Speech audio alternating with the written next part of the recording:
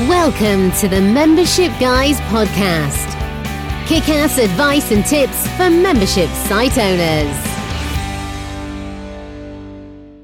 What's up, everyone? Welcome to episode 220 of the Membership Guys podcast. I'm your host, Mike Morrison, one half of the Membership Guys, and today I'm joined by the other half, the one and only Callie Willows. Woohoo! Yeah. I think I've been on the podcast more times this year than in the entire 4 years previous to that. Yeah, I'm slowly sneaking my way in. You are. You're worming your way in to my podcast. Not content with your own show, you're now taking over the main show, the main event. Now you've got to give people what they want. Oh, man, you will keep rubbing it in. There, everyone seems to love Callie on the show, but Callie is here for a very good reason, because at the time of recording, it is a week, just over a week, since we closed out our very first live event, Retain Live 2019, and what an event it was. It was pretty cool, right? It really was. I have to say, going into it, I was a little dubious, but I actually loved it. Yeah. And I'm still sad that it's over. Yeah, it's insane that it's been a full week since we did it. We still, I think, both keep waking up thinking, okay, so what do we got to do today with our event attendees? Nothing. They've all gone home. So Callie is joining me for this week and next week. We're going to do a little double header, and we're going to talk about Retain Live. We're going to unpack what worked, what didn't, what lessons were learned, what's coming next. And we're going to talk in this week's episode about the preparation, the build-up to the event. And then next week, we're going to walk through the event itself. So our hope is that if you are someone who's thinking of running an event, you'll maybe get some insight and some lessons from the process we went through. Or even if you were an attendee at Retain Live, or maybe you saw stuff about it on social, then this is a little glimpse into the behind the scenes of all of that. Because while we're sitting here now very triumphantly celebrating a fantastic event, 2 weeks ago... Yeah, it felt very different 2 weeks ago. Yeah. So before it all went down, it got a little dicey there. So we're going to talk a little bit about that in this week's episode. So all the way back in episode 185, we actually talked about the very early stages of planning Retain Live. So some of the hurdles we went through with the name of the event, the venue, how we actually validated and came up with the concept. So I guess we can kind of pick up from there. Now, if this is the first time you're hearing of Retain Live, it was a 2-day, kind of technically 3-day. 2.5. 2.5. We did a little thing the night before the two big content days. 2-day, single track, live conference here in our hometown, Newcastle upon Tyne in England. And we had a bunch of fantastic speakers. We had nearly 200 membership site owners from around the world came for the event from all corners: Russia, America, Canada, New Zealand, Australia, South Africa, United Arab Emirates. Like, they flocked from far and wide, and of course Europe and England and a couple of locals. So it was a big 2-day event, lots of speakers, masterminding, networking, all of that good stuff focused on membership site growth. The very, very first event of its nature that we've ran. We've previously done little mastermind days and workshops, but this was a whole other kettle of fish. Totally different ball game. Yeah, so episode 185, if you haven't heard that, the membershipguys.com/185 starts the story. Let's pick up where that left off. Pretty much, I would say, for 5 or 6 months after we'd got the ball rolling, we were focused on just one thing with Retain. Ticket sales. Our favourite thing. Yeah, so that's all. That's pretty much the vast majority of what we did from the beginning of this year all the way through to July, really, wasn't it? We closed ticket sales at the end of July, beginning of August, 1st of August, I think it was. Yeah, so that, the biggest part, and we announced the event 12 months ago, the core of what we've been doing is pushing ticket sales. Did you enjoy selling tickets for this event, Callie? I did not. No. So, and you know, there's certain things where it's exciting initially when you're like unveiling the speakers and the agenda and what you've got planned and things. But most of all, it's just really boring. It's boring. We're not salespeople on a day-to-day basis with the academy. Like, our content does the selling for us a lot. So, but even then, you know, I come from a sales background. Yeah. I love sales, but as a product to sell, an event, especially the first time you've done an event where you don't have videos from past events or photographs or, you know, even little case studies and stories of what past attendees have gone on to do. You don't have any of that. You're just selling this product that people can't touch, that they have to wait for like 9 or 10 months to see.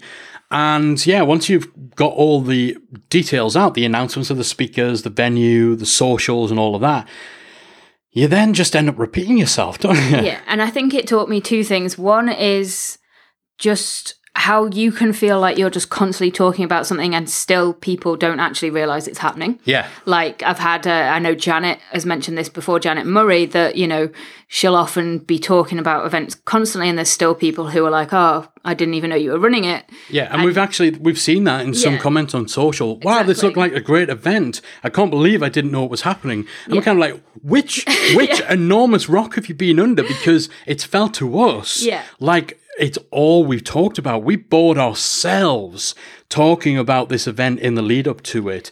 So as a product to sell, compared to something like a membership site where there's always something new happening, there's always new content, there's always members doing great things in the community that you can go and talk about. This, by comparison, once you get past any announcements, it was a boring product to sell. There's not the sort of freshness and new angles to use when talking about it as there is with something like a membership site. So we got kind of... We were pretty bored, and that was a big part of our decision to close sales of tickets. It was about, it was 5 weeks before the event itself. It was actually 8 weeks. 8 weeks, yeah. Essentially. And yeah, it was very definitely a decision that we made on the basis of we wanted to move it into focusing entirely on how we were going to be running the event, our talks, making sure everything ran smoothly, and also still pushing tickets at that time was going to be annoying and time consuming. And also we wanted to have a good idea of the numbers because we wanted to do things like get swag, get printing and stuff like that. And so we wanted to have a clear idea of the numbers. So whilst a lot of people do sell tickets right up to the kind of day before the event, that just wasn't an approach that was going to work for us. No. As Callie said, part of it was because we were sick of saying the same things over and over again and just trying to keep convincing people. And so we were bored by it. But the clarity that comes from being able to say, okay, ticket sales are closed, so now we know that we don't always have that over our shoulders because we smashed our target for attendees. We deliberately set out to make this a smaller, more intimate event compared to some of the bigger conferences that you go to. We had a number in mind where we wanted to strike that balance between there being enough people there for you to network and meet new people, but a small enough number so that the conversations you had were more meaningful, that they were a little bit longer, that you weren't kind of picking faces out of a crowd of thousands. So we hit that target and we hit it relatively, I would say early on. It wasn't so much early on, but we hit it with time to spare before we closed tickets. But the room we were in, we could have kept pushing for more and more and more. We weren't limited by the room. The room could have held... The room could have held double if we changed the layout. Minimum of double. Actually, if we changed the layout closer to triple, maybe if we really packed people in and if we got a smaller stage. But yeah, we could have kept going, but the clarity and the breathing room and the ability to switch gears to focusing on developing and designing and planning what happens on the days. I think that was a real good decision. A couple of people questioned it. A couple of people said, well, you kind of just keep it open quietly. But no, we liked being able to say, right, this is exactly how many people we're working with. So we know how many programs to order, how many we could get our name badges ordered with time to spare. We could plan the room layout more accurately. So that was good. And it was good to kind of get rid of that boredom from selling tickets. And the other good thing was that we knew there would be people who actually ended up not being able to attend. So it also meant that it was easier for them to sell their tickets if they needed to, because it wasn't a case of, well, you can buy this person's ticket or buy direct from us. Yeah, they weren't competing with us, because it always happens. We've got a lot of friends who run events, and they prepared us for the reality that there'll be a good proportion of your attendees who will drop out, and also who will just not show up. So having that 2 months in which people who had since found out they couldn't come could then go off and sell their tickets without them essentially competing with us, it actually made it possible for us to then help those people.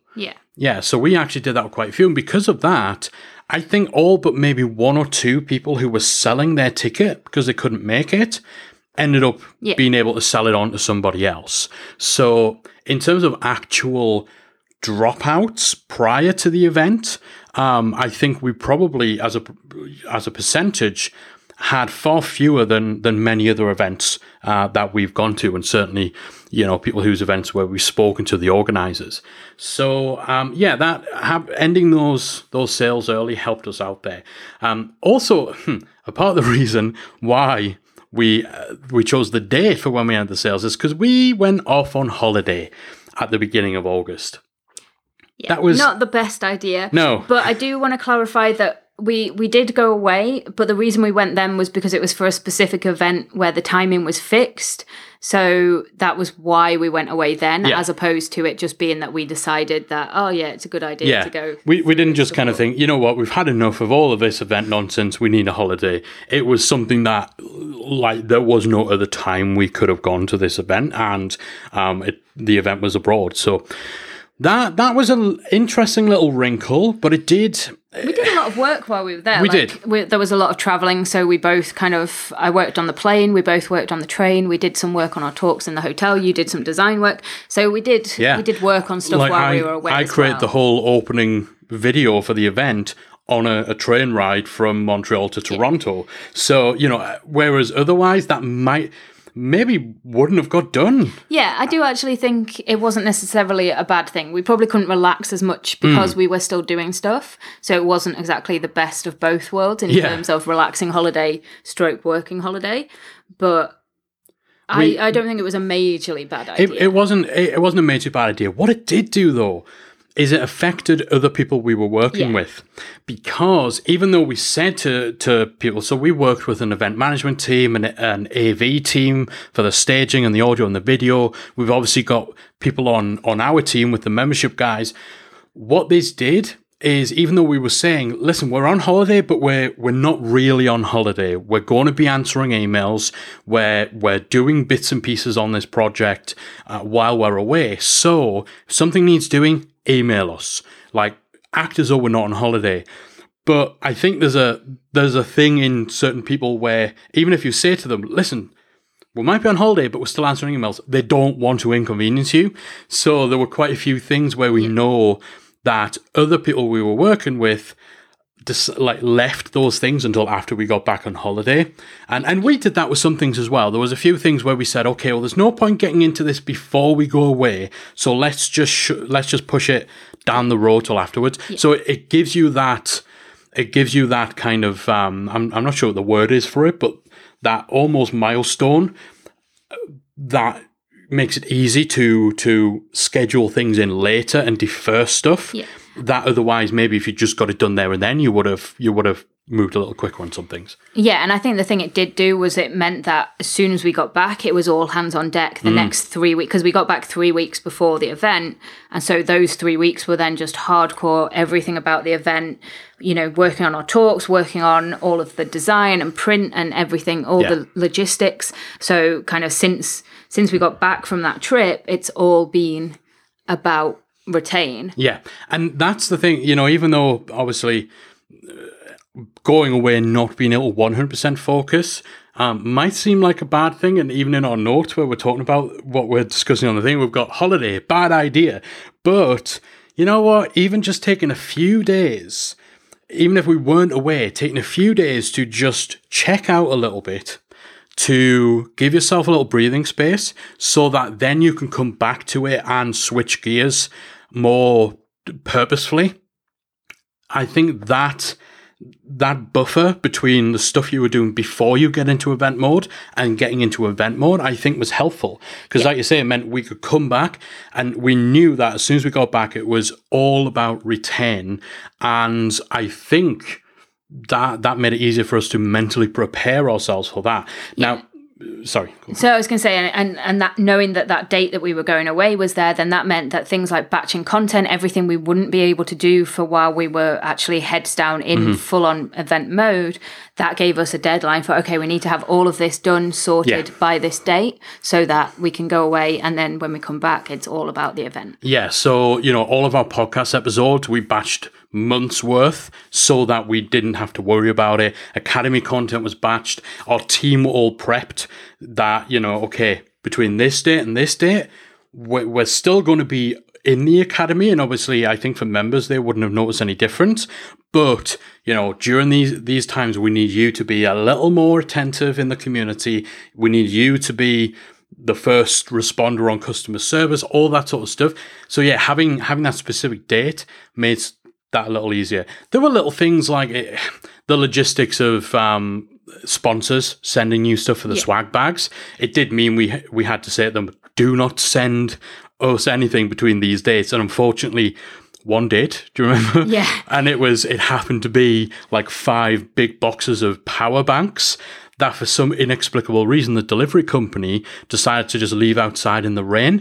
And fortunately, for 3 days. For 3 days. Fortunately, a very kind neighbour who noticed and happened to have space in his garage, came in and these were heavy boxes as well. And he took all 5 of these boxes through. There was more because other deliveries had come by then as well, which was the thing that surprised me. It's like, but you've seen that these boxes are out here. They've clearly not been collected and it's been at least a day and you're just adding more boxes to the top of them. Yeah, so again, little wrinkles like that. But everything worked out all right. There was no damage to any of those things. So, yeah, it was heads down as soon as we got back from that holiday. And we had a lot of work. So there's, again, I mentioned, we know a lot of people run events. They warned us that there's a lot of work. They didn't quite prepare us. I don't think they warned us strongly enough. But I think part of that is we were doing, even though we had an event team, we were doing a lot of it ourselves. Still. So the event team that we hired, they are specifically an event management company, and we originally approached them for on-the-day support. So we kind of thought, we'll just organize everything, we'll take care of everything in the build-up, but we need to have just 1 or 2 people around. In addition to our staff members, we need 1 or 2 people around who can talk the language of the AV company and the hotel, so they can be a port of call if something goes wrong. Because we knew if we're up on stage and the AV busts, we can't be shouting instructions out. We can't be running around. Somebody needs to be in control of this. So we approached our event team with that in mind. But actually, just from that first conversation with them, we quickly figured out, what? We should have them involved in the build-up. So they helped with things like organizing the social event, setting all of that up, in booking things like the speakers dinner, because we like to treat our speakers well. So we knew we wanted to take them out for a nice slap-up meal before the event started to get everyone acquainted with each other and get everyone excited about being part of the event. Getting quotes and things for branding and signage. Yeah, so certain signage. So obviously our background means that a lot of the design work and a lot of the little bits and pieces for like the swag bags and the badges and stuff, we were designing in-house. Some stuff I did myself, some stuff our designer Claire helped out with. Claire put together a phenomenal program for the event, which was just awesome. Yeah, it was beautiful. Yeah, it was a great program. So a lot of stuff we did in-house, but then there's things like I've literally never designed before, which is like the large kind of signage, and the tall boys and the larger format stuff, and like vinyl stickers for the windows and stuff.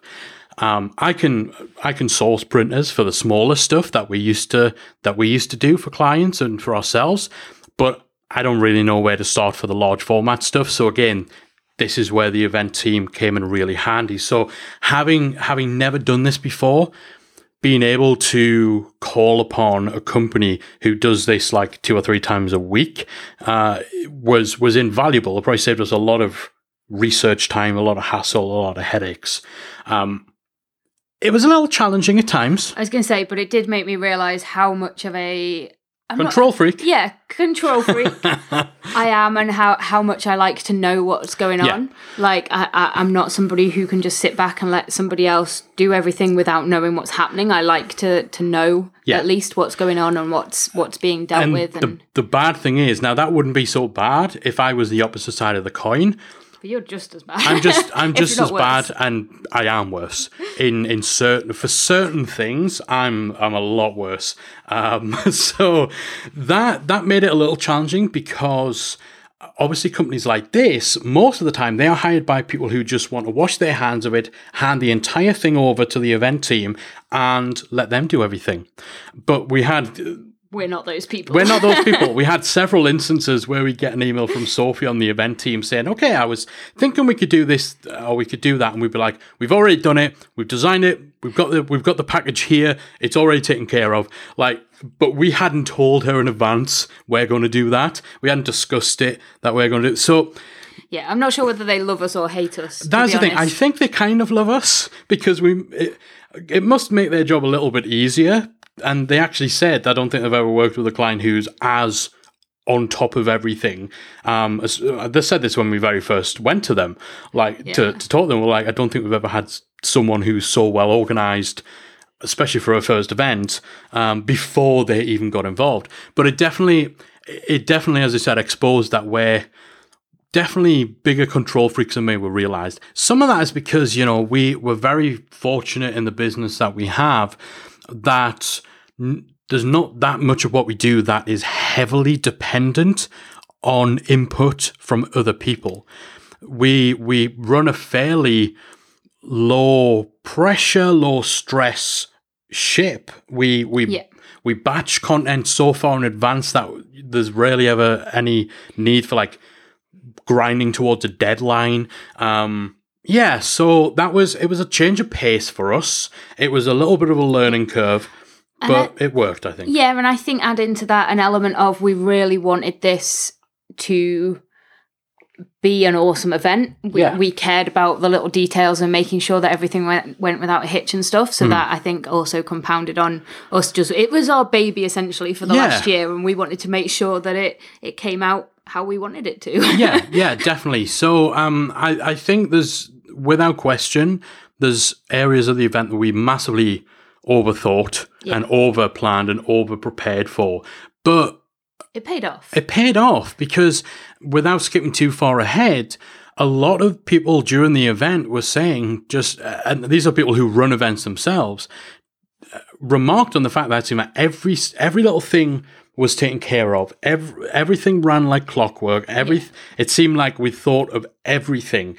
And actually, the reason for that is we had thought of everything. And I think part of that as well, it's really handy that we've both been to a lot of events, so we can draw a lot on what we've found worked at other events, what didn't work at other events. Yeah. And kind of a few people asked me how we put together what we did and stuff, and I was quite honest and said, we basically thought, what event would we want to go to? Exactly. What would we want? And that's what we delivered. Yeah, and having been to a lot of events, and when we decided we were doing this, we made a point of making sure when we went to events that we had our event organizer brain on, and we got a ticket for example, Social Media Marketing World. We had no intention of going to that event this year. We'd been a few times before. We had no real intention of going to that event this year, but we happened to be in the States at the time, and we thought, you know what, we're going to buy a ticket, but this time we're going to pay close attention to the actual running of the event. Yeah. And we're going to think about what works for us, what did we like, what didn't we like. I'm not throwing any shade at Social Media Marketing World. It's a phenomenal production, and I've got unprecedented levels of respect for how much goes into it. But one little thing, the swag bags. Social Media Marketing World have a swag bag. They don't. Well, that's the thing. They have a bag But there's nothing in it. With nothing in it, with no swag. So that's been my long running thing of it's a swag bag with no swag. So little things like that, like in the grand scheme of things, for that event, it's nothing. But it's just that little thing where we can look at that and say, okay, so that stood out to us as something we don't want with our event. So what do we want? And that led to us obviously thinking more about the swag bag and stuff like that. Whereas maybe without that counterpoint of seeing what didn't hit the mark for us as attendees, we maybe wouldn't have had reason to think about what would have hit the mark for us as attendees. But again, similar thing in social media marketing world, certain things like their networking bingo, we adapted that idea into something I brilliantly called Retango, which... Still trying to make Retango happen. It turned into a little running joke throughout the event of how terrible a pun and how desperately I was trying to make Retango this thing. It turned into a real good little running joke with attendees, how excited I was over this thing. And, events like Upreneur Summit, events like Content Marketing Academy Live, they were little and marketed live, little bits and pieces, things that we liked, we didn't like, worked and didn't work, that we maybe wouldn't even have cause to think about if we hadn't been to all those events. So I would say anyone who's thinking of running events, start going to events. Yeah. Think about the attendee experience, what you like, what you didn't like, and why, and then use that as inspiration for your own stuff. So yeah, like that fed into obviously what we would say was overthinking, but that's because we had a lot of different. We were more aware of the sorts of things to think about. There were certain things again when we talk about the event management team, the AV company, who were phenomenal. But very laid back. Very laid back. So, it's one of those things where obviously if they're doing this all the time, they know that they don't really need to actually start planning certain things until a certain date and stuff. But we didn't know that. So we were maybe like... Or even when they told us, we would go back. So we'd say to them, okay, so when's the best time to get the slides to you? When should we put together a running order? And they were very, very chill about it and saying, listen, you don't need to worry about that until...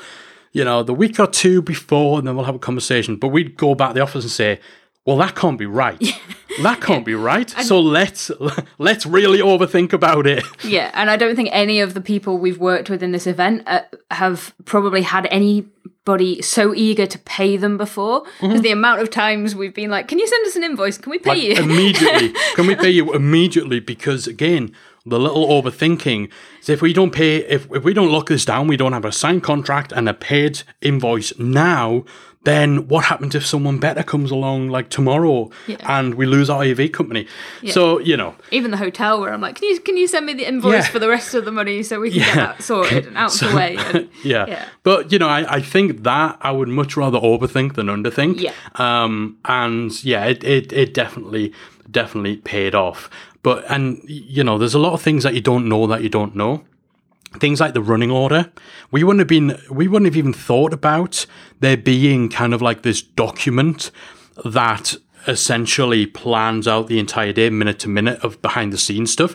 We wouldn't have thought about that until we went to Upreneur Summit at Chris Ducker's event in November, and we actually caught a glimpse of theirs, and we saw little things like, 2:45, make sure that Chris has a cup of the throat remedy available for him in this place at that time. Like, we hadn't thought of that level of preparedness and detail, but that's it's necessary, and that's something that we kind of painstakingly put together. Again, as opposed to just letting our event management team do it, we were like, no, we're going to map out the 2 days. We're going to give instructions to everyone. It was a little weird writing in instructions like order a taxi for Mike and Callie, because you feel so lazy. Like putting instructions for your event team, like get some food from the buffet for Mike and Callie ready for this time when they come off stage. But you have to really, don't you? Because you don't realize how little you are able to control proceedings on the day. And we'll not go too much into the on the day stuff now. But thinking ahead of stuff like that and realizing that you're not going to be able to handle anything on the logistics on the day. So things like making sure if you've got speakers that there is someone going to the speaker 15 minutes before their session, taking them to the AV desk, getting them mic'd up, having them ready in a certain area of the room.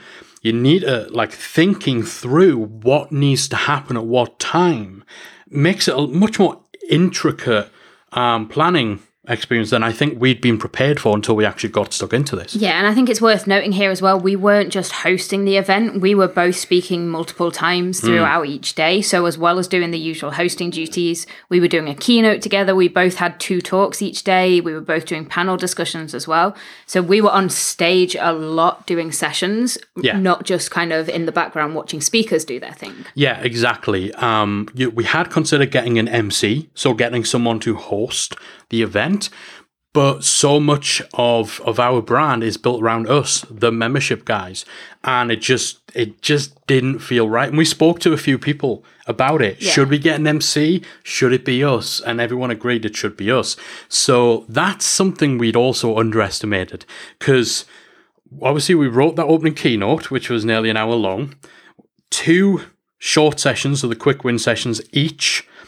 You hosted 2 panels, I hosted 1 extended panel, but we didn't think about the in-between stuff. We didn't realise quite how much the in-between stuff would be. The introducing each speaker, wrapping up after the speaker's gone off the stage. Or we had a few little surprise moments, a few little things we did on stage, which we'll talk about in the next episode. But writing notes and scripts for those, all those little transitions, welcoming people to the event, finishing out each day and telling them what happens next. All of that stuff, we underestimated how much work that would be. So we kind of left that till last. And I think I ended up spending 2 to 3 days writing that. Yeah, you were writing that solid. And I'll admit this here. I don't think I admitted this to you at the time because you were a little bit stressed. But I thought you were a bit nuts doing that. I was kind of like, we can just stand up and make it up as we go along. We'll just wing it. Apart from introducing the speakers, I was kind of like, well, surely you can just wing that in-between stuff. Forgetting, though, that I'm not very good at winging stuff. So actually, even though, we had the prompt cards, we had the kind of scripts, and initially I was sticking to that. But once I got into my groove, I went off script quite a bit. Yeah. But it was definitely good to have those there to make sure there wasn't any kind of brain emptying moments and just sort of like, what am I supposed to be doing now? What am I supposed to be saying? That was the thing, because it was such a tight, not tight schedule in terms of everything had to be to the minute, but we were actually packing in a lot. We were packing in a lot. And so actually having the words on paper, some of it was just for reference to remind us where it was. Some things, it was important that we got the wording right. That took a lot longer to write than we thought. And then the night before this all kicked off, we were up till 3 a.m. cutting and pasting those lines for all the in-between bits onto cards. So we had the branded backed cards like game show presenters have, just so we didn't have to carry around big scripts every day. So we had to cut up essentially the script for the emceeing and stick them on those cards. And that took forever. 3 a.m, considering that 24 hours later, we're up on stage in our finery as these, look at these big rock starry on a pedestal stuff. But that night, before it all kicked off, I got scraps of paper just randomly stuck to various body parts, Pritt sticks. I don't know that Pritt stick in the US. It's kind of like crazy glue on a stick kind of thing. That was just all over the place. It was not glamorous. It was not rock star. It was it was a little nuts. Yeah. But that was a stressful couple of weeks. Yeah, I don't think we really slept. Well, I didn't sleep very much in the couple of weeks in the build up to the event. Anyway, I was definitely exhausted by the time we got round to it. Yeah, it was a hard couple of weeks. A lot of things came together perfectly at the right time. I think ordering things for swag bags and the sponsor gear and all of those things where we had so many different little bits of design, so many things to go into the swag bags, branded stickers, notebooks, pop grips for mobile phones. God, what else? Yeah, we had a lot, but it was quite good because all the stuff that we had ordered and that was printed and stuff like that, all of that had arrived before the week before the event. Yeah. So the last week in the run up to the event was mainly about us practicing our talks, getting all those final last things in place, rather than worrying about stuff arriving, which I'm glad we did. Yeah, I'm glad we did. And we are very much of the mindset of I'd rather have stuff 3 weeks before we need it and have the inconvenience of it kind of like taking up room in our hallway and stuff like that than leave it till the last minute and everything go wrong. So in some regards, a lot of things came together exactly at the right time for us. Some of the things that we thought would have been squared away before that last week or two weren't quite as tidy. Speakers, for example, we had some fantastic speakers, but I've got to say it was interesting being on the other side of the equation in dealing with speakers in terms of getting in slides and in terms of making sure everyone has all the information that they need and all that sort of stuff.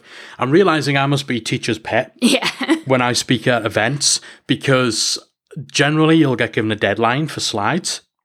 And I'm always in by that deadline, like well in advance of it.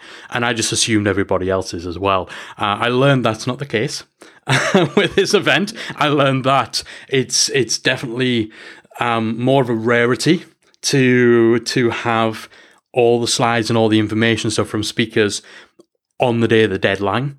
In fact, I want to give a big shout out for Diana Tower. This was the first speaking gig of this sort of size that Diana's done. She sent in her slides at about 11 p.m.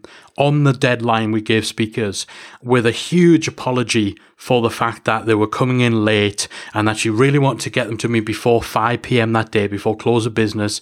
And she's so sorry if this has caused a problem, and this was going on, that was going on. And I had to reply and say, Diana, you're literally the first person to send us your slides, so thank you. So it was interesting being on the other side of things, but actually a whole bunch of speakers who knew they wouldn't hit that deadline told us in advance. You have to compromise and remember that when you're dealing with pro speakers who speak at a lot of events, and especially if you do what we did and you ask them, pretty much all of them bar one, to write a brand new talk just for this event, you have to kind of cut people a little bit of slack. But it was definitely interesting to be on the other side of things. We didn't have any major issues.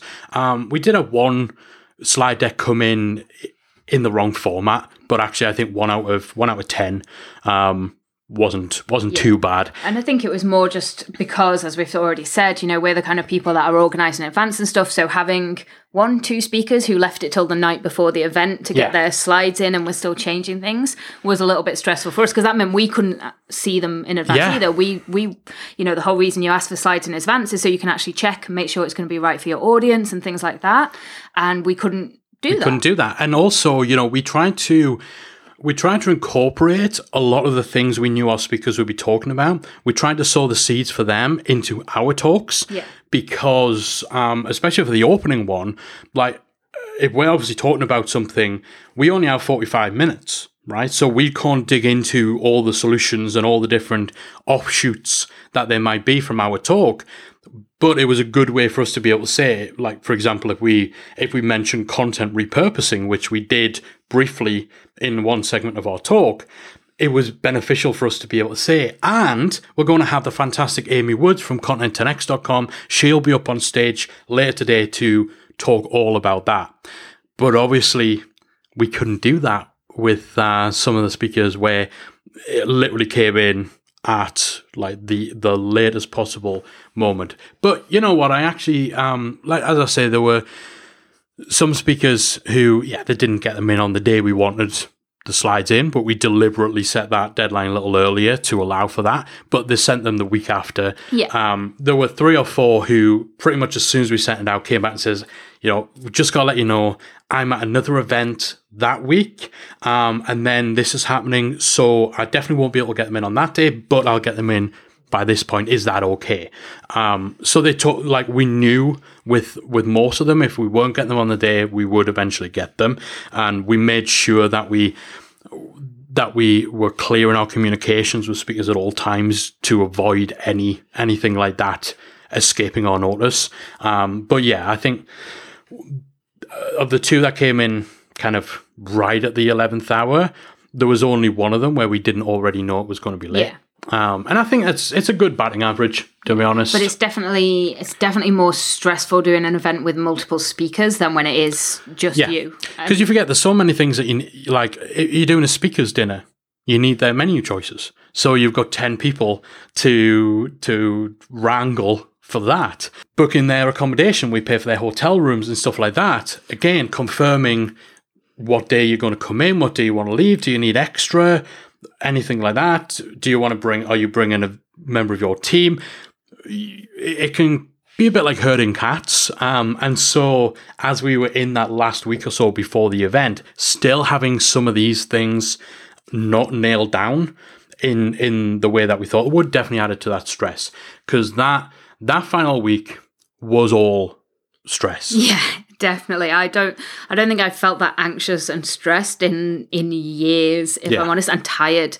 Yeah, I'm one of those people where I'm not a great sleeper anyway, but as soon as I get anxious or stressed, my sleep gets affected. Add to that we did have a ton of work to do, and I just barely slept, which obviously doesn't help. And I was the same. We honestly, we were of the mindset that, listen, we just need to get this over and done with. Yeah, if you'd have asked us two weeks ago if we were going to do this event again or anything similar, it would have been a flat out no chance. Question. No way. We were burned out. We really were. And added to the fact that we talked about the lead into this for several months, where we're just kind of it's just the boring process of trying to sell tickets. So that had taken a lot of the shine off the apple in terms of, we've got this exciting event. We were bored of hearing retain. We were bored of typing retain. Like, we were bored of it already. And then the ramping up of those stress levels, the loss of sleep, the increased anxiety from being control freaks, overthinking everything, the unforeseen little things that still weren't quite squared away with speakers and bits and bobs like that. We hit burnout, I would say, a week and a half before, and it just kept getting worse and worse and worse in the lead up, like in that final week. And we just wanted to get this out the way. We kept consoling ourselves and saying, listen, it'll be good, but we've just got in 1 week's time it'll all be behind us and we never have to think about it again. Like, it'll all be all right, it'll all be good, but let's just get it done, let's get out the way, and then we never have to do this ever again. We don't have to think about it. We just wanted it done. So yeah, that's where we got to, and I think that was that burnout and that kind of, I think, almost negative place we got into about the event. Definitely wasn't helped with obviously being close at the event, seeing more dropouts and getting more emails from people saying, yeah, we can't make it. Honestly, I think some of that, we knew there'd be dropouts in advance, and as we said, we were able to help people sell their tickets on, which I think buoyed us a little bit, because it's like, okay, well, that's one fewer bum on seat, but actually 2 days later, someone else has got their ticket and they're now excited about coming. But some of I think the ones that got us down were the ones where it was kind of like, oh, hey, I've got my ticket for the event. I'm not going to be able to come. I've decided I'm doing something else. And it was... Yeah, or not even that, just that I've decided it's not a priority. Yeah. So I'm not going to come. And then this was kind of like a few days before the event, so there wasn't really time to get a replacement for the ticket and stuff. So, and then... Yeah, quite a lot of people who just, I suppose we'll talk about that in the event stuff, but quite a few people who just didn't show up and never said anything. Yeah. So, but I think in the week beforehand, I think in particular, there were one or two, dropouts are dropouts. We had some people who sold their tickets on because one in particular, they'd been approved to adopt. That was a couple of months in advance. But it was someone who, along with their wife, were approved to adopt. It was two kids, wasn't there? Two little girls. And we're kind of like, listen, don't worry about retain. Seriously, screw retain. This is more important. because obviously it is, right? Yeah. So at no point do we ever feel any kind of negativity. There was a little bit of, it's a shame that they're not able to come, but I wouldn't come either in those circumstances. But then, we had people, one or two, in those days beforehand where we were already feeling a bit down. We'd see they'd either send an email or they'd just make a comment on someone else's Facebook post, so they didn't actually say to us. Yeah, they never actually said anything to us. It was just, I'm not going to go anymore either. And some of these were people who actually we'd have long-standing relationships with, and we'd always considered to kind of be one of our people, and because we were already feeling a little vulnerable, taking it too far, but we were already feeling a bit down about the event anyway, just because of how much we were getting stressed and burned out, that actually seeing some people who we felt were like our bigger fans, our bigger supporters, showing apathy. Yeah, they were ambivalent about coming. Yeah, the total ambivalence about coming definitely made us kind of think, well, hold on. Why are we doing this? Why are we doing this? And what are we walking into? Because if the people we thought were our biggest kind of cheerleaders are so ambivalent, so apathetic, so underwhelmed by the prospect of coming to the event, what are we walking into? Because not everyone at the event is going to be a big Mike and Callie fan. A lot of people are coming who were new to our audience. So if our most passionate audience members were just kind of like, meh, I'm just not going to go, why were we doing it and what were we letting ourselves in for? That's where our mindset was. Yeah, I was going to say, that makes it sound way more dramatic and negative than it actually was, because it was a handful of people. But that's how it was in our brain at the time, mine especially. Like, I think you took it a lot more on your chin than me, but I think because I was dealing with I was dealing with the attendee stuff more than you. But so also there was a degree to which I had to balance it out. Yeah. by kind of, because we have a thing. If you're upset or annoyed about something and I'm not, generally you come back from that quick, and vice versa. Yeah, but if we're both in the mud on something, it takes a lot longer. It takes a bit longer because you don't have the support of the other person to kind of snap you out of it. So that, seeing stuff like that, and one or two in particular, where they were just kind of like, yeah, you know what, I was going to come, but there's this other thing happening, I'm just going to go to that now. Like, that really bummed me out, but I had to ignore it. And it was easy to ignore it when we had so much other stuff. But yeah, that didn't help with our mindset as we came into that final weekend before return. And I think the final blow was British Airways striking on the day that most of our international people were flying. So a lot of our attendees had their flights cancelled or rearranged. And that was really stressful. Unfortunately, 90% of them managed to rebook.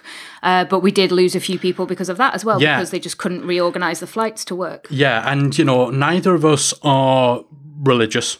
We'll openly say that. But if you're a little more spiritual than I am. I'm more spiritual and woo-woo. Yeah, but, if at any point I was going to look at this and kind of say there's a higher power at work here and they are working against this event, then when we saw that announcement from British Airways that they were striking, it was the Monday before our event, wasn't it? Most people were flying. The day everyone was travelling in. Yeah. That when you consider we had issues with, like, going all the way back to the stuff we talked about back in episode 185, the issues with the name, the issues with the venue that we had at the beginning, and then now as we're moving closer to it, you've got travel issues and all that sort of stuff. Yeah, because then the trains went on strike as well. The trains went on strike. Like, if there was a higher power conspiring to stop us doing this event, like, I was pretty much convinced that was what was going on. And when we're already feeling like, wow, why are we doing this? To have this sort of cosmic kick in the guts as well to say, yeah, why are you doing this? Definitely, again, like we said, put us in a place we're not accustomed to being, because everything about our business really day to day is generally pretty awesome. Yeah, because we work hard to not have to work that hard. Yeah, to be honest, like we with the academy, with everything we work hard to create a business and a life that makes it feel like we're not working hard.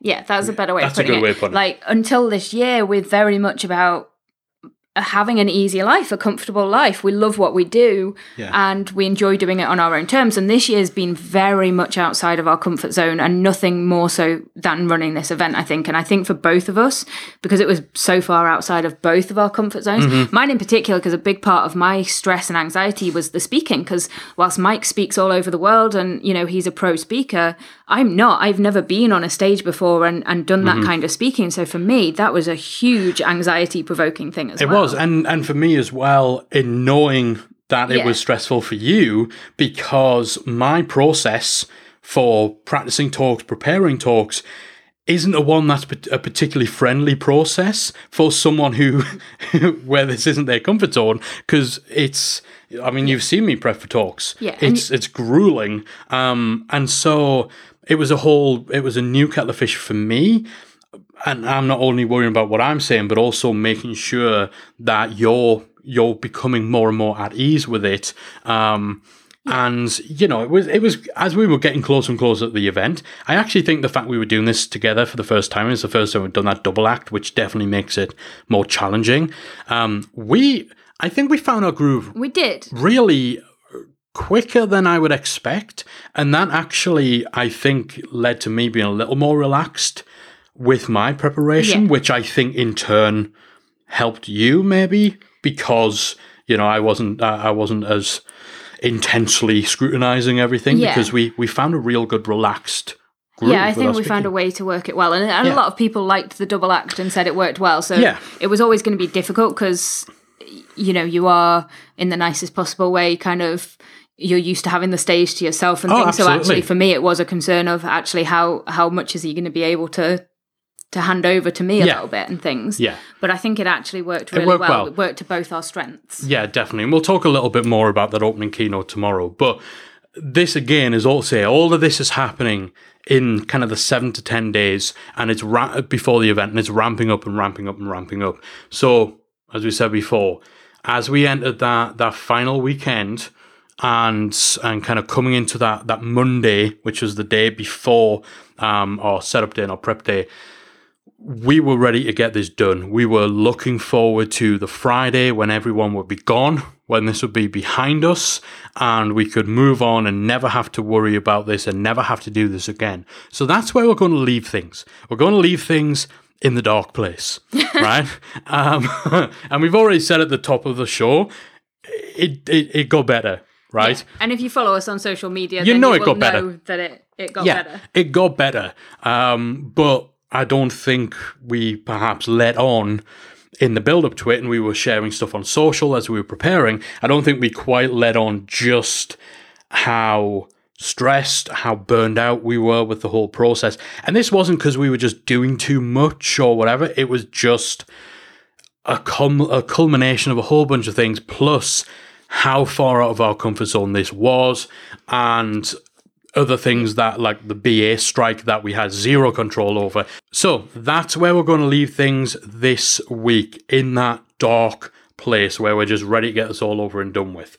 So before we wrap up today's episode, we just want to quickly run through some of our top lessons from the whole prep for this event. I think the first thing that we would say, and we've not talked too much about this in this episode, is it's real important to get clear on the purpose of your event. Yeah, I think one of the reasons for us that it did become difficult is because actually this has never been a money-making exercise for us. We weren't planning on making a profit from the event itself. We always knew at best we would make even on things like ticket sales and that potentially, and sponsors, and potentially we would lose money, and we were okay with that. Yeah, in fact, anytime it looked like we were going to make profit, we then looked at, okay, so we're going to make 10 grand in profit, then what could we use that money for to make the experience even better for our attendees? Yeah, so we weren't planning on making money from the event itself, and it wasn't an event where we were selling anything either. So it wasn't an event designed to sign people up to a mastermind or a higher product or even to the membership.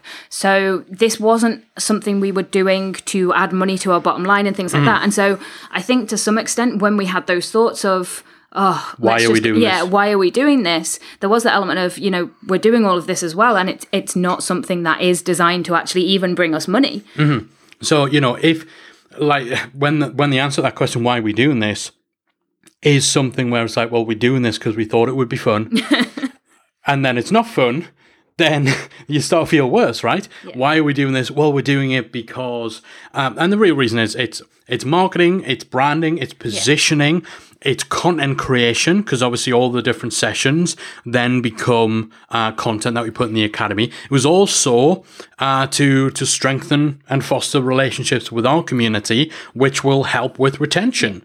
We've already seen in the aftermath of the event, people who hadn't been active in the academy community, they're now jumping in there. But these were all nice to haves, and that made it a little more problematic when we were having those questions. Why are we doing this? We had to make an effort to remind ourselves of why it was going to be worth it. And, and it has been worth it, as Mike said, but definitely making sure that you know why you're doing the event, what you're hoping to get out of it. Yeah. Is vitally important. Yeah, and if it is something that is more of a nice to have than a must do, if it's something that you're not doing as a revenue generator, then you just have to prepare yourself that you might need to have something in place, or have someone to remind you of the upsides from doing this. It's a lot clearer if your upside is, okay, well, we're doing this because actually we're going to make $100,000 in add-on sales or something like that. That's a much clearer answer to why we're doing this than, someone thought this would be fun to do. So yeah, get clear on the purpose of your event. That'll definitely help you adapt your approach. I would also say, however much time, however many resources, energy you think this is going to take, double it. Don't try and kind of squeeze in running an event as a little side thing. It takes a lot of time. It takes a lot of energy. There'll be so many things that you will take for granted as stuff that maybe you think will just take an hour or two. There'll be so many things you will never have thought of until it's too late. And so you need to make sure you give yourself the bandwidth, and you dedicate the resources, and you hire help where you can. Specialist help. Yeah. On the day support is essential.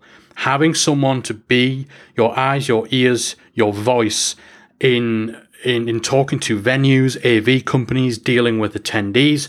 You can't be doing that at your event. And even if you're not on stage or doing anything else, you can't do this on your own. So on the day support is essential. Quality, like an AV team who know what they're doing. Yeah. So important. And I'm going to admit again here that when we were sorting the AV and the staging, I thought Mike was being a little bit OTT with what he wanted and how much we were going to be paying and stuff. But I went along with that because that was always something that was more your area of expertise than mine.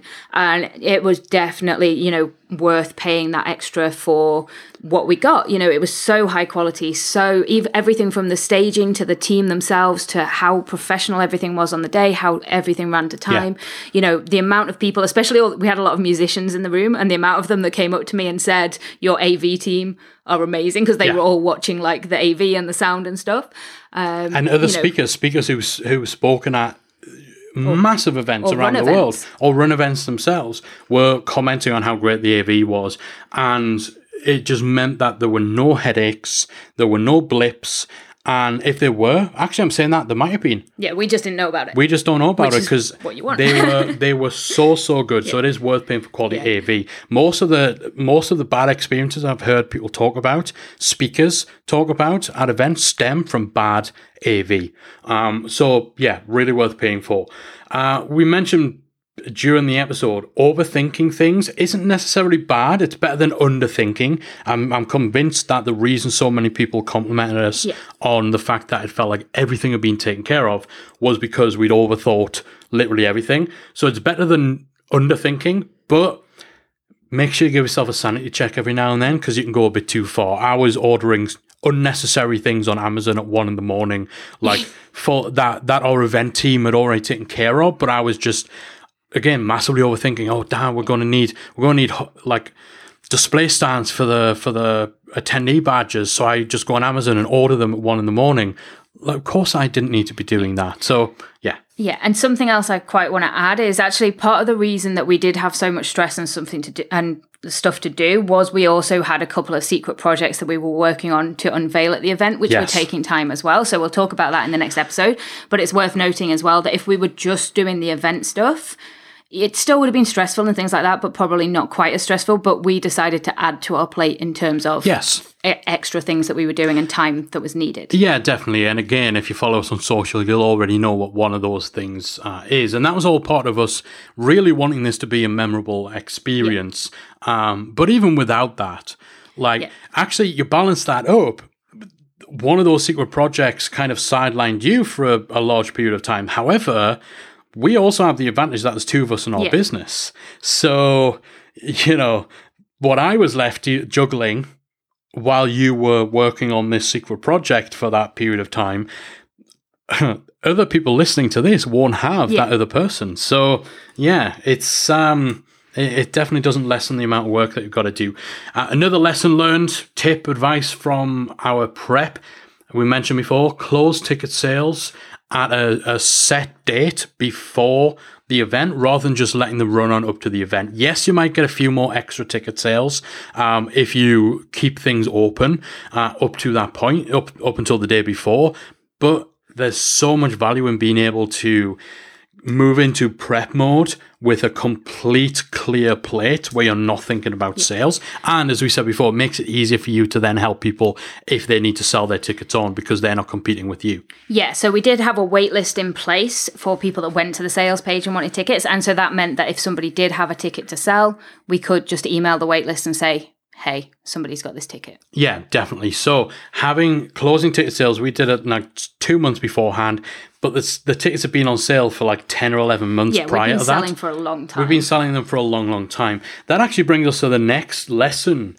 Certainly that surprised us a little bit. People care far less about price of your ticket than you might think. So we assumed, you might have seen our pricing approach with the tickets. It's similar to a lot of others. You start off with your super early bird discounted price, then it's your early bird, then it's you gradually get to the full price. We also offered a discount on the price to our members as well. So you had the super early bird member price, which was cheap. Then you had the super early bird public price, which was a little more expensive. So we had all those little increases as we went, and we kind of assumed that anyone who was going to come would buy their ticket when it's at its cheapest. And so when it went up just to the regular price, we kind of figured, okay, well, we'll probably get some more sales maybe, but that's essentially not that many. The bulk of the sales have already come in, and that was wrong. Yeah, so I was quite surprised. We sold, I would say, the majority of our tickets in either the super early bird or the full price. Mm-hmm. The early bird, we didn't actually sell that many at all in comparison, which is why when we did put it up to the full price, and even with members, because we took away the member discount about a month before we closed sales, just to try and motivate people to buy those in. And even then, full price definitely sold more of that than any other ticket. And it mirrors what you often see with membership launches. You get a whole bunch of sales when you first make it available, then you get a whole bunch of sales at the end of the availability of a deal or a discount, or if you're closing the doors to it. And that's what happened. So we got a lot more sales before we closed ticket sales completely than we thought we would, because we thought, listen, if you've not bought the ticket when it was $350, you're not going to buy when it's $450, or whatever it was. I can't even remember now. $495. But they did. So that kind of said to us that actually, sorry, you were going to say? No, I was going to say, and it's nothing about this event has been clearer to me than the fact that you can't presume that other people act the same way you do. So the whole thing with this, as you get the idea from now, Mike and I we think a lot about stuff, we plan stuff and things like that. And we prepare in advance. Yeah, and the same comes for when we're attending events. We buy the tickets far in advance so we can plan our travel and things like that. So for us, it just makes sense that if other people are coming to an event, they're going to plan as far in advance, especially if they're coming from abroad. So, the fact that a lot of people left it till just 2 months before the event was surprising to us, and to me particularly, because it's not how we personally approach events. Yeah, so I think if doing this again, we would probably have a shorter period of time that the tickets would be on sale for, or we'd at least know, okay, well, we have a big push at the beginning, and then we just generally have them available, but there's no point in pushing real hard during that middle period, which we were doing, because we kind of figured that with every price increase, the the amount of sales we would get would lessen and lessen and lessen, and that just wasn't the case. People care a lot less about the price than you might think. And we've had a lot of people who bought a full price in the feedback that we've Tell done. us to charge more. Kind of saying, considering how cheap the event was, and we were like, it was like £500. So that was like what, like $800 maybe. So it wasn't a cheap event. Certainly not for the size and the scale and the type of event it is. It's pretty much on par with others that are out there. But yeah, people care a lot less about price than you might think. The other lesson, definitely from the prep, is to not rely on other people to promote your event for you. So, obviously with speakers, we give them all the materials to let people know that they're involved with the event. Some promoted it a little bit when they were first announced, because obviously it's a feather in their cap to be speaking at an event. Some made regular references to it. Some put it into their social media scheduler, and so they'd fire out a post every couple of weeks. Yeah, and a shout out to Amy and Mark in particular because they were great at kind of publicising it. Amy and Mark publicising it frequently. I think everyone at least mentioned once that they were doing it, but even though, we kind of, we spoke to our speakers to kind of say, we can either arrange like an affiliate arrangement if you want to like encourage your audience to come to the event. We'll give you a little bit of a commission, a thank you, or we can give you a discount just for your audience, because obviously a lot of these people have memberships and stuff. We did the same thing with a few kind of hand-picked communities where there was an overlap between our audience and theirs, and we had a lot of excited conversations with people who run their own communities who were kind of definitely this event is perfect for my guys, and we arranged kind of a special deal for their people, and then I don't think they even mention it to them. So that was a little disappointing. It was a little disappointing. Less so with the speakers. Yeah, especially because some of the speakers run their own events as well, so it's always going to be difficult. Yeah, we weren't expecting the speakers to go out there and be our salespeople. No. Because, some people who run events have the mindset that if someone's speaking on your stage, you're doing them a favour, and they should bend over backwards to show their appreciation, and they should put in all this time and effort and resources into promoting the event. We have the opposite mentality. If someone's speaking on our stage, they are doing us a favour. Because they are. Because they're putting in work. They are preparing talks. They're showing up. They are the talent. And they're teaching your audience. And so, we accounted for that. But certainly I was definitely disappointed with some people where they'd reached out to us in some cases to kind of say, listen, what can we do to spread the word? What can we do to get more of our people at your event? And so we did stuff with them, and they just didn't come through at all. So definitely don't assume anyone else is going to promote your event for you. Don't take it for granted that speakers or partners or anything like anyone else other than you is going to be passionate enough about your event to promote it. So I think that's a good place to end. Those are our lessons from that build-up, that prep period. And so at the end of part one of our little debrief, we are the weekend before Retain Loud 2019. We are down. We are stressed. We are past our breaking point. We're burned out, and we just want to get this over and done with. And that is where we leave it. Next week, we're going to pick everything up again. If you've followed us on social, or obviously if you listen at the beginning, you know that it gets better. I was going to say, spoiler alert. Spoiler alert. It got a lot better. The event was incredible. It went better than we could have ever imagined. So next week we'll talk a little bit about what the turning point was, and we'll walk through what happened on the setup day, what happened across the event, and we'll give a little breakdown of how it all played out and talk about what comes next. But for now, we're going to hit pause. Hopefully you found this useful, entertaining, or an interesting insight into the last 8 or 9 months of our lives in the build-up to this event. Join us next week. Same bat time, same bat channel, where Callie will be here with me as we continue our debrief from Retain Live 2019. We'll see you then. If you enjoyed this week's episode of the Membership Guys podcast, we invite you to check out membershipacademy.com. The Membership Academy is the essential resource for anyone at any stage of starting, growing, and running a membership website. Whether you're still trying to figure out what your idea is going to be, or whether your website is already up and running and you're just looking for ways to grow it and attract new members, then the Membership Academy can help you to get to the next level. With our extensive course library, monthly training, exclusive member-only discounts, perks and tools, and a supportive, active community to help you along the way with feedback, encouragement and advice, the Membership Academy is the perfect place to be for anyone looking to start, manage and grow a successful membership website. Check it out at membershipacademy.com. Do you want to boost your member signups and take your membership to the next level?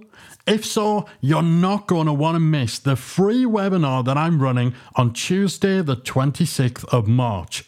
It's called Supercharge Your Membership Sales, and it is entirely free. During the webinar, you will learn how to level up your core membership sales funnel for more traffic, leads, and sales. You'll discover the biggest roadblocks that could be costing you sales right now, and most importantly, how to fix them. And we're going to cover the key tactics that you need to have in place to successfully market and scale your membership. Plus, you get the opportunity to tap into my years of expertise in the membership space and have me help solve your current sales and marketing challenges. So, if you want to take your membership sales to the next level, join me on Tuesday, March 26th at 7 p.m. UK time and go to membershipgeeks.com/webinar. That's membershipgeeks.com/webinar to secure your free seat today.